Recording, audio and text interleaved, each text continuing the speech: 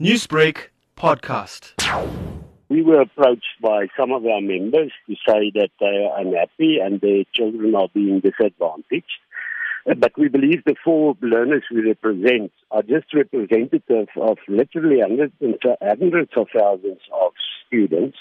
We know that 400,000 students will be negatively affected only because up until now we know 195 students cheated. So we are saying this is unfair towards those that did not cheat, that worked hard, that studied and went through the emotion of COVID, that went through the emotion of an exam. And of course that will be very emotional for them after doing their part to be penalized like this by having to write again. That's unfair, and that's why we are fighting this.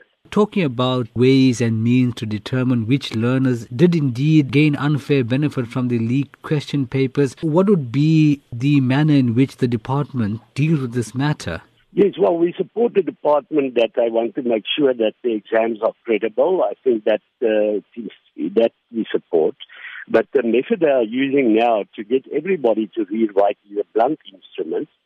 We know that there is ample research available that one can, with a 93% accuracy, predict what the matriculant will get in his or her final exam if you look at their previous achievements.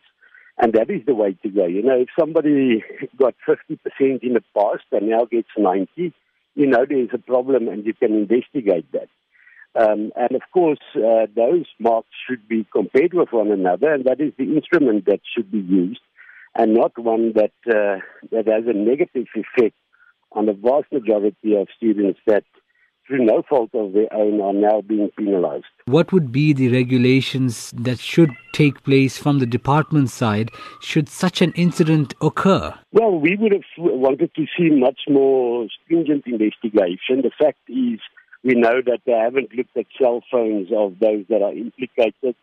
There are metrics to determine that. And what we need is stronger investigation, strong stance and punishment for those that are guilty.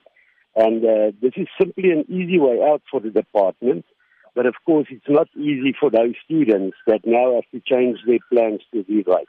What is your message going forward to the matric learners that's going to be rewriting papers in a few days' time? Well, we believe it's important that they continue to prepare. We're going to give it our best shot in court. But of course, when you go to court, you can never be 100% assured that you will be successful. We believe we have a strong case, but I think students should remain calm. Newsbreak, Lotus FM, powered by SABC News.